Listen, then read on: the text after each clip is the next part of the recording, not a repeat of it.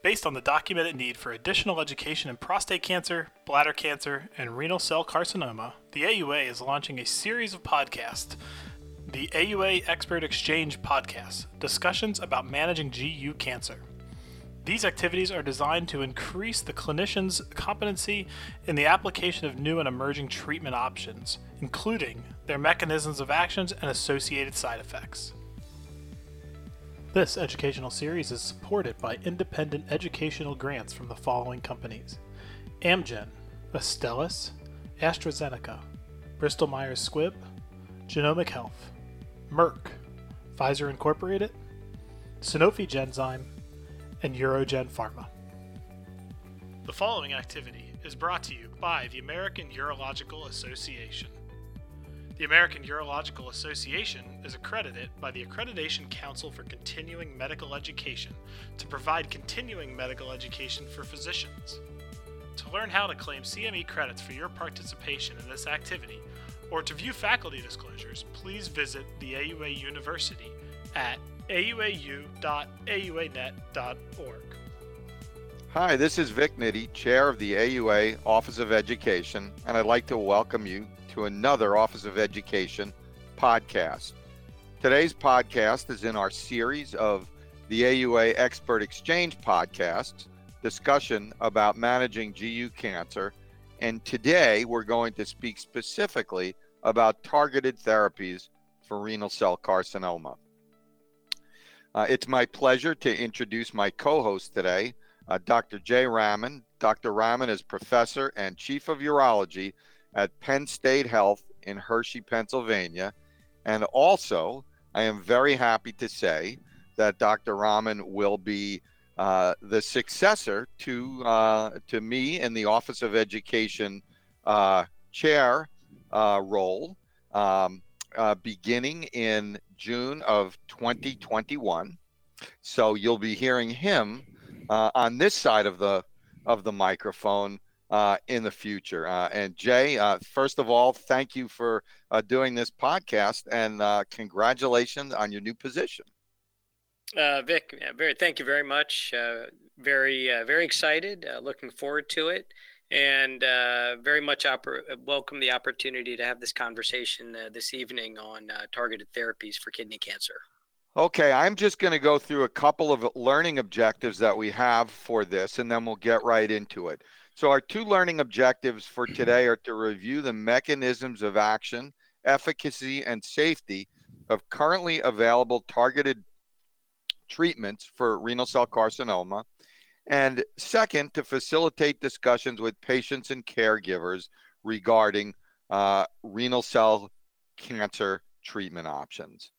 So Jay, what I'd like to do first is just start out with a little bit about advanced kidney cancer, and like maybe the concept of how we can risk stratify patients with advanced RCC. Yeah, sure, Vic. I think it's a great way to sort of think about the whole concept of targeted therapy. You know, if we look in the United States this coming year, we'll probably have almost 75,000 patients diagnosed with kidney cancer. And so it makes it one of the most common cancers that we deal with, particularly in urology. Now, even beyond diagnosis, there's almost 15,000 patients that will die of disease. And this is typically the group that we think of as those who will have advanced kidney cancer.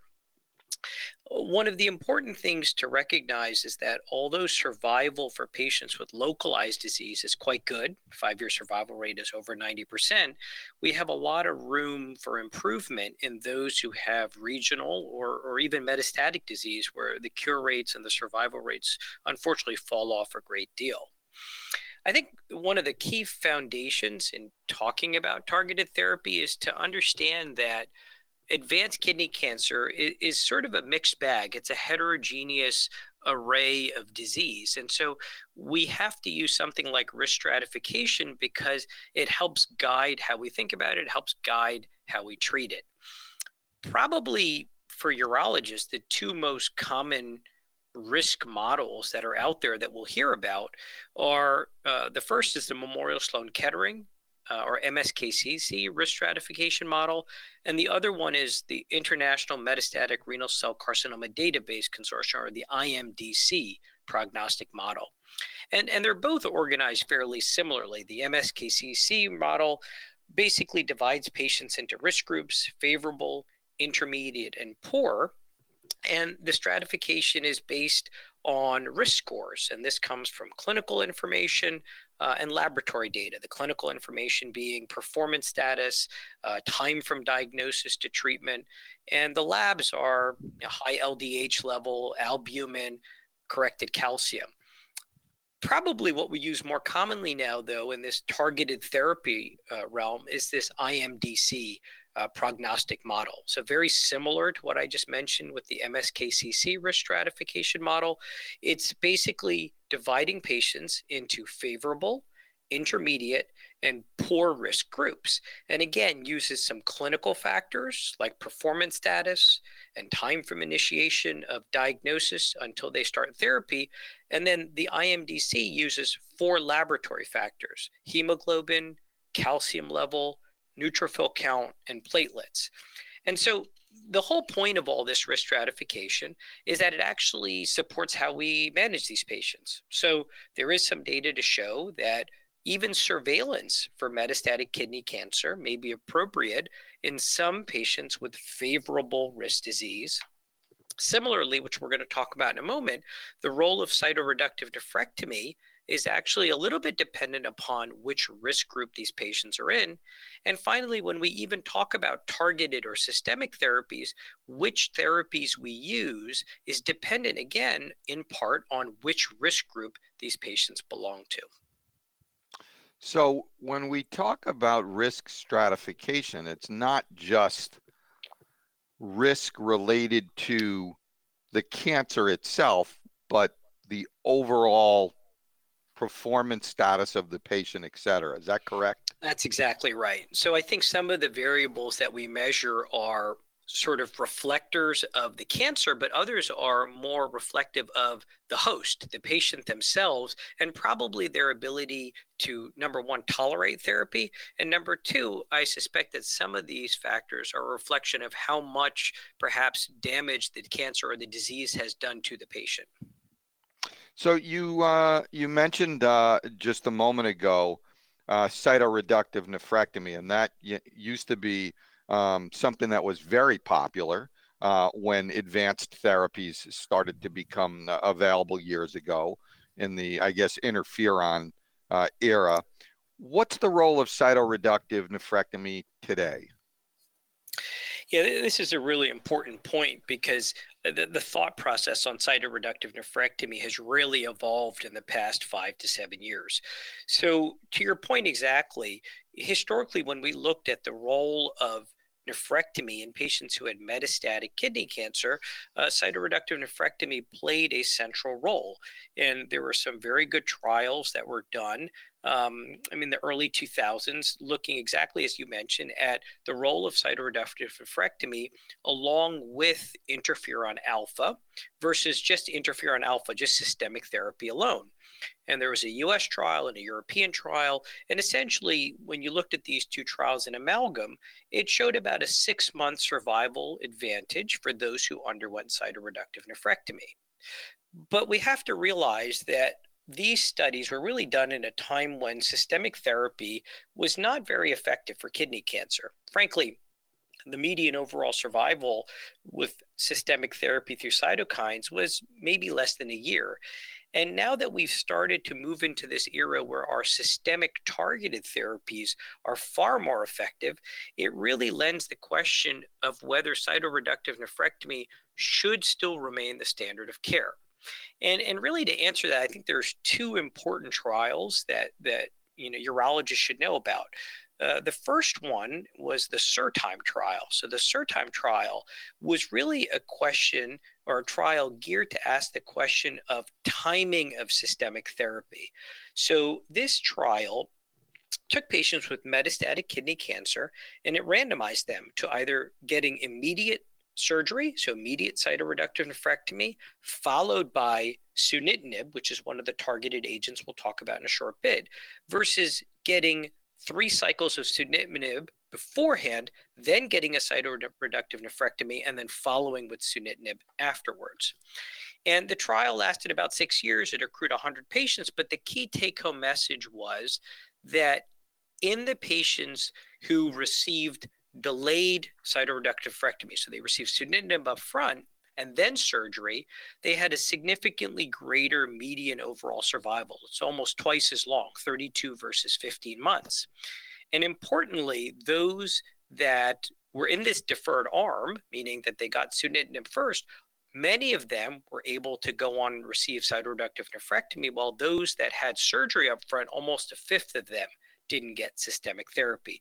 So clearly some information that suggested that maybe cytoreductive nephrectomy up front may be more problematic and may not be as efficacious. But I think the real game changer recently has been the Carmina trial. This Carmina trial it was really discussed extensively in the past year, and this was a non-inferiority randomized control trial. So it compared immediate cytoreductive nephrectomy followed by sunitinib versus just sunitinib alone. And this trial had about 450 patients. And what was really interesting was that the trial showed that the sunitinib alone arm actually had similar survival when compared to those who had cytoreductive nephrectomy followed by sunitinib.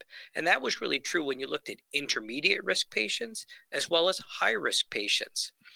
Now, one of the criticisms of Carmina is that the trial was really enriched, had a lot of patients in it who had more poor risk features and had advanced kidney cancer with high metastatic burden. And so perhaps the trial was a byproduct of perhaps patient selection. But I think it's important. The outcome is significant. It's certainly clinically relevant. I think it highlights that cytoreductive nephrectomy in patients with intermediate or poor risk disease probably is not of benefit, and these patients may be harmed by surgery. Now, it's not an absolute statement, though, and I would just finish with that, which is that, look, there may be some patients who have excellent performance status, who have favorable risk disease, who have small volume distant disease, and these patients may benefit from cytoreductive nephrectomy, but by and large, surgical management of advanced kidney cancer has really taken a step back compared to what we can offer in the targeted therapy realm. So I think what you're saying is for the favorable risk patient, maybe. For the intermediate and poor risk patient, probably not. Exactly. Or what I think we see more often now, and what I see in clinical practice, is these patients that are intermediate and poor risk received systemic therapy, targeted therapy up front, and those that are responders who have stable disease outside the kidney then may be eligible for a delayed surgical approach now that they've proven to be responders to systemic drug treatment. Great. All right, let's now talk a little bit about targeted therapies. How should we as urologists broadly classify targeted treatments, and what are the different types of targeted treatments and how do they work? Sure. I think this is probably one of the most intimidating aspects of when you look at metastatic kidney cancer. And it's only because there are so many new treatments that are available. There's so many new treatments that are coming out. There's so many different mechanisms of action. I think it's fairly intimidating, frankly, for many urologists when you look at it right off the bat. I mean, I think there's a few easy ways of thinking about how to classify this. I think that targeted therapy broadly is just really a type of systemic therapy. So frankly, it's not that different than chemotherapy, except targeted therapy and immunotherapy is more specific. It focuses on a specific target, a unique feature of cancer cells. And as a consequence, when you compare it to chemotherapy, it probably and in general has a lower side effect profile. When we look at kidney cancer, I think there are two types of targeted therapy. There are essentially the monoclonal antibodies, and these target the outside or the surface of a cell, a cancer cell. And then you've got these kinase inhibitors, and kinase inhibitors really work on the inside of the cancer cell. And both of these have two primary targets. These monoclonal antibodies and these kinase inhibitors, they basically work on angiogenesis inhibition. So basically targeting blood vessel growth by blocking vascular endothelial growth factor, or VEGF. There's mTOR inhibitors. So these are mammalian targeted rapamycin, or mTOR inhibitors, as well as epidermal growth factor receptors, or EGFR receptors. So if we just look at that broad framework, we'll just go through some of the names and some of the mechanisms that we see mostly in practice. So for monoclonal antibodies, like we talked about, the one that we know most commonly is used in kidney cancer is a drug called bevacizumab. And so bevacizumab is an infusion, it's an IV, and its target is a monoclonal antibody to VEGF, or vascular endothelial growth factor. So it basically binds VEGF and prevents VEGF from binding to its receptor, and VEGF is responsible for angiogenesis. So it works through an angiogenesis pathway. When we look at kinase inhibitors, there's really two types of kinase inhibitors. There's tyrosine kinase inhibitors and mTOR inhibitors. Now, the tyrosine kinase inhibitors really can target a few different things. Some of the tyrosine kinase inhibitors target specifically VEGF, again, vascular endothelial growth factor, and the most common of these is axitinib. You have another one that targets another tyrosine kinase that targets the epidermal growth factor receptor.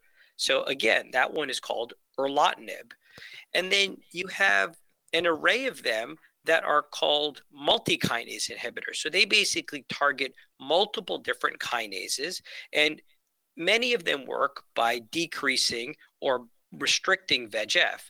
And this includes sunitinib, sorafenib, pazopanib, cabozantinib, and lenvatinib. So these are all the kinases. And then when we look at the mTOR inhibitors, there are two we use in kidney cancer: everolimus and temsirolimus. And the one difference between them is everolimus is a pill and temsirolimus is an infusion. And these mTOR inhibitors, essentially what mTOR is it's a protein that is responsible for cell growth. And it basically moves phosphates from one molecule to another, and the transfer of these phosphates is what prompts cell growth and division. And so the mTOR inhibitors that I've just described here basically block this signal. And probably the last thing I would say with this is, and even though we've had another podcast on immunotherapy, one of the critical things to realize for advanced kidney cancer is we are starting to use more combinations of treatment.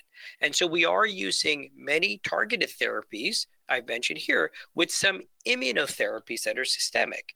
And probably the key ones that we're going to talk about for immunotherapy include PD-1 inhibitors, such as pembrolizumab and nivolumab.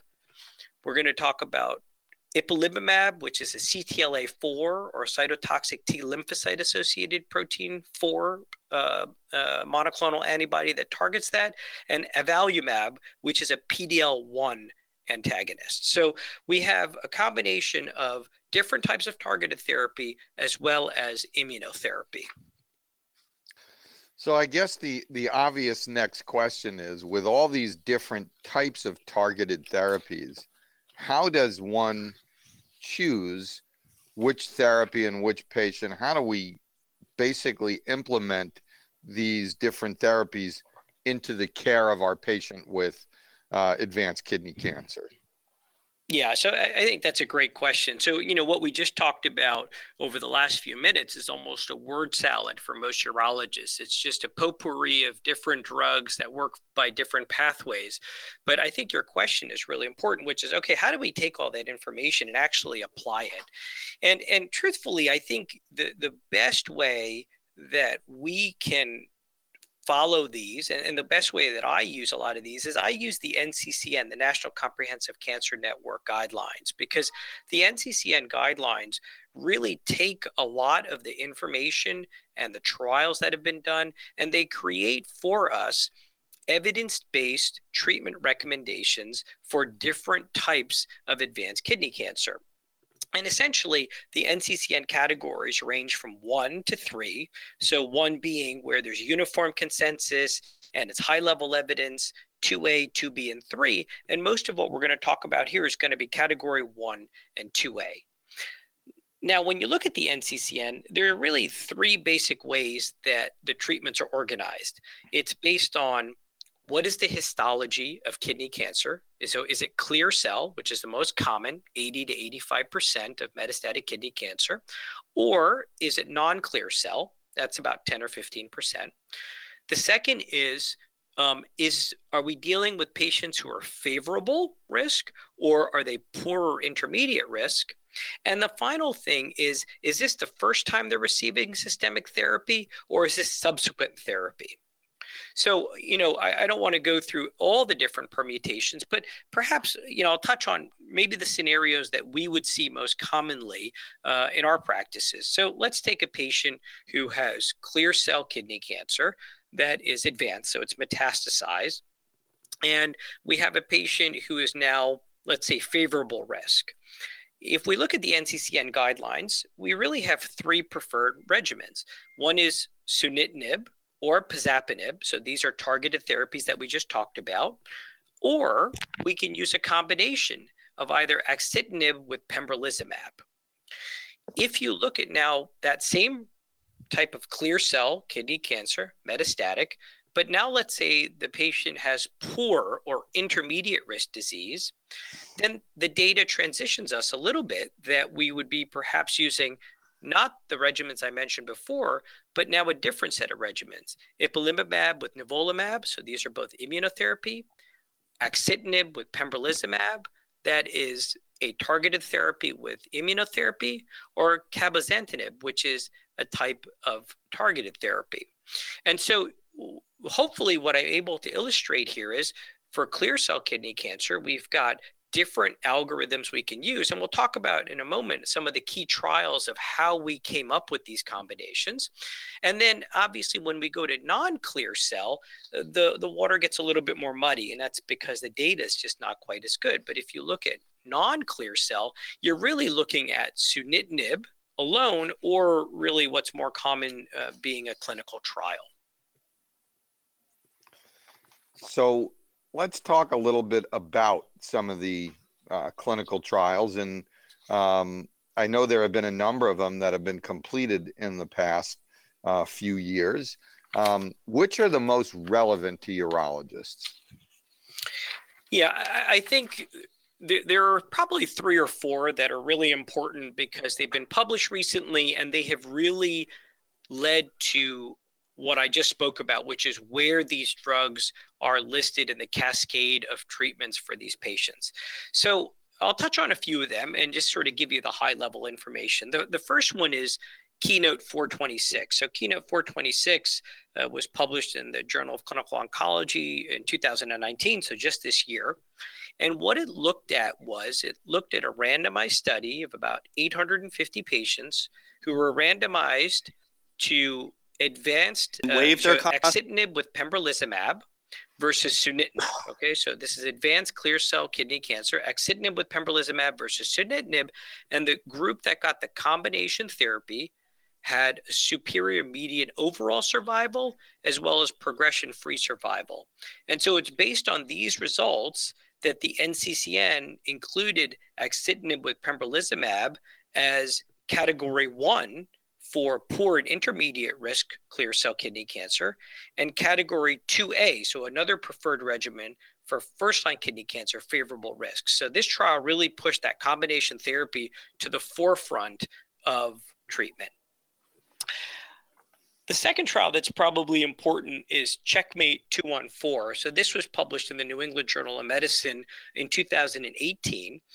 And this was the trial that really introduced immunotherapy as a first-line option for advanced kidney cancer. So what this looked at was it looked at a combination. It was a randomized trial. It looked at a combination of nivolumab with ipilimumab and compared that to patients receiving sunitinib alone. And again, this is advanced clear cell kidney cancer.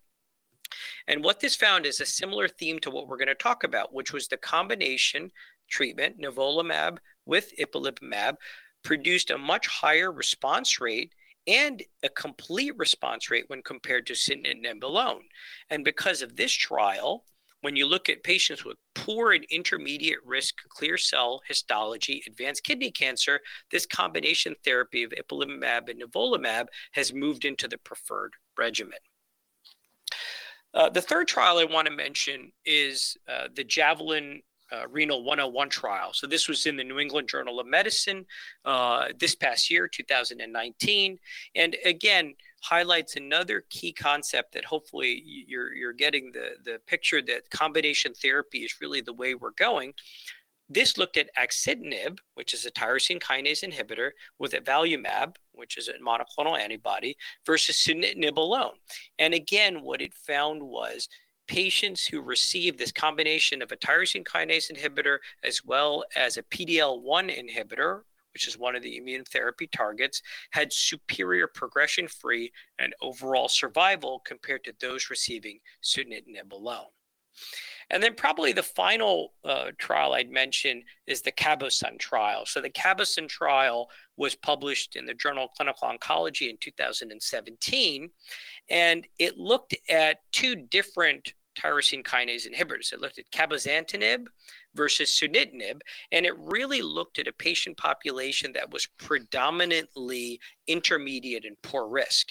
And what the investigators found here was in this patient population, which was predominantly intermediate or poor risk, patients receiving cabozantinib did superior with regards to survival as well as recurrence when compared to the sunitinib arm. And so because of that, cabozantinib has moved into the preferred treatment regimen for clear cell kidney cancer, poor and intermediate risk patients. So essentially, hopefully what I've been able to convey to you is a lot of the current guidelines that are used in the NCCN, which is a continually changing landscape in kidney cancer, is largely impressed upon by these recently completed trials. And I suspect as we go on with time, as more drugs and therapies come out, we're going to see more shuffling of these different combinations based upon the data. So Jay, one question I have for you is, as a urologic oncologist, where do you fit in to the treatment of these patients? Are you delivering this therapy yourself? Are you working with your medical oncologists? How does the urologist sort of fit in? Because I know as urologists, we take a lot of ownership in our patients and we don't like to hand them off, so to speak. We like to be involved in their care. What are the different scenarios in which urologists can stay involved in the care of our patients with advanced kidney cancer? Sure. I think it's a great question. So I think some of it depends, frankly, on the practice environment that you're in. So I would tell you, for example, at Penn State College of Medicine, a lot of the systemic therapies, whether they be targeted or immune therapy, are largely administered through our medical oncology colleagues, although the involvement of the urologist is predominantly in the role of monitoring disease response, the role of delayed cytoreductive nephrectomy, the role of potentially even metastasectomy if patients have stable sites of disease, but perhaps one area that's growing or expanding. I would tell you that one could look at the management of advanced kidney cancer very similar to how over time we have embraced advanced prostate cancer. So one of the key things to take away from hopefully this talk is many of the therapies that are being offered are offered through oral routes or intravenous routes. And the side effect profile of targeted therapy and immunotherapy, frankly, is far more favorable than what we see with conventional systemic chemotherapy. So do I envision that if you have the proper infrastructure and the proper support staff where you can monitor these patients not only for disease response, but side effects of therapy, can some of these in the right setting be in the hands of urologists? I think absolutely. I think the onus is on us, however, to make sure that we are updated on the data, because clearly, as I've been able to highlight, hopefully for you, these trials are coming sort of fast and furious, and the landscape of what is sort of preferred options versus second line versus third line is certainly different than this year than it was 2 years ago or even 5 years ago. Great. Any other thoughts on advanced kidney cancer, where you think we're going in the future, how things will look maybe 5 years from now? Well, I mean, I certainly think that the model, I think we're going to see more and more combination therapy. So clearly, immunotherapy continues to be used increasingly across all urologic diseases. I think many of the trials that we're seeing from the advanced kidney cancer literature really seem to show that monotherapy with tyrosine kinase inhibitors or targeted therapy with mTOR inhibitors, monotherapy itself is probably going to be shown to be, in my belief, inferior down the road. I think it's only logical that targeting cancer cells from several different approaches will be superior than simply using a single approach. So I think the significant changes are really going to be the integration of combination therapy for advanced kidney cancer. And then I think we really need to get a better idea for us as urologists on where does surgical management really play in as we move into this era of improved targeted therapy. Is it upfront? Is it delayed? Is it at what point is it delayed? At what point is the optimal surgical window? I think that's what we're looking at in the future. Great. Well, Jay, thank you so much for this podcast. I think you laid out a lot of information and really did it in a way that was quite easy to understand. It's an awful lot of there's been such an explosion in this area in the past really 5 years in how we treat advanced kidney cancer, and I think that you've really laid out all of the therapies quite nicely. And I think the take-home message is it looks like combination therapies are going to be superior, and these combination therapies will continue to evolve.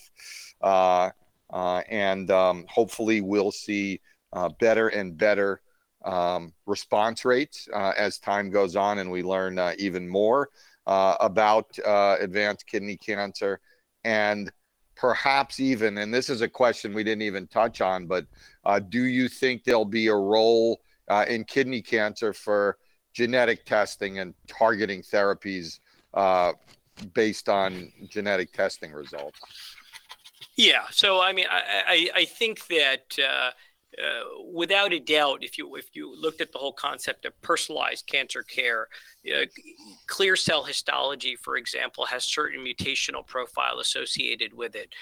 Papillary has a certain mutational profile. And I think certain targeted therapies are aimed at some of these molecular alterations.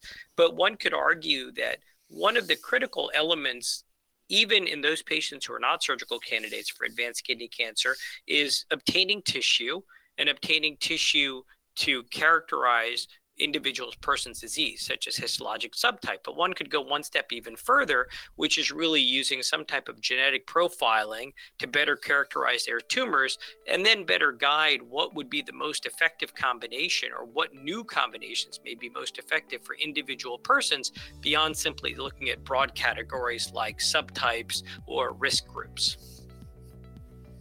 Great. Well, again, Jay, thank you so much. I would also like to thank our audience for listening. As always, if you'd like more information, please visit us at auanet.org/university. Thank you.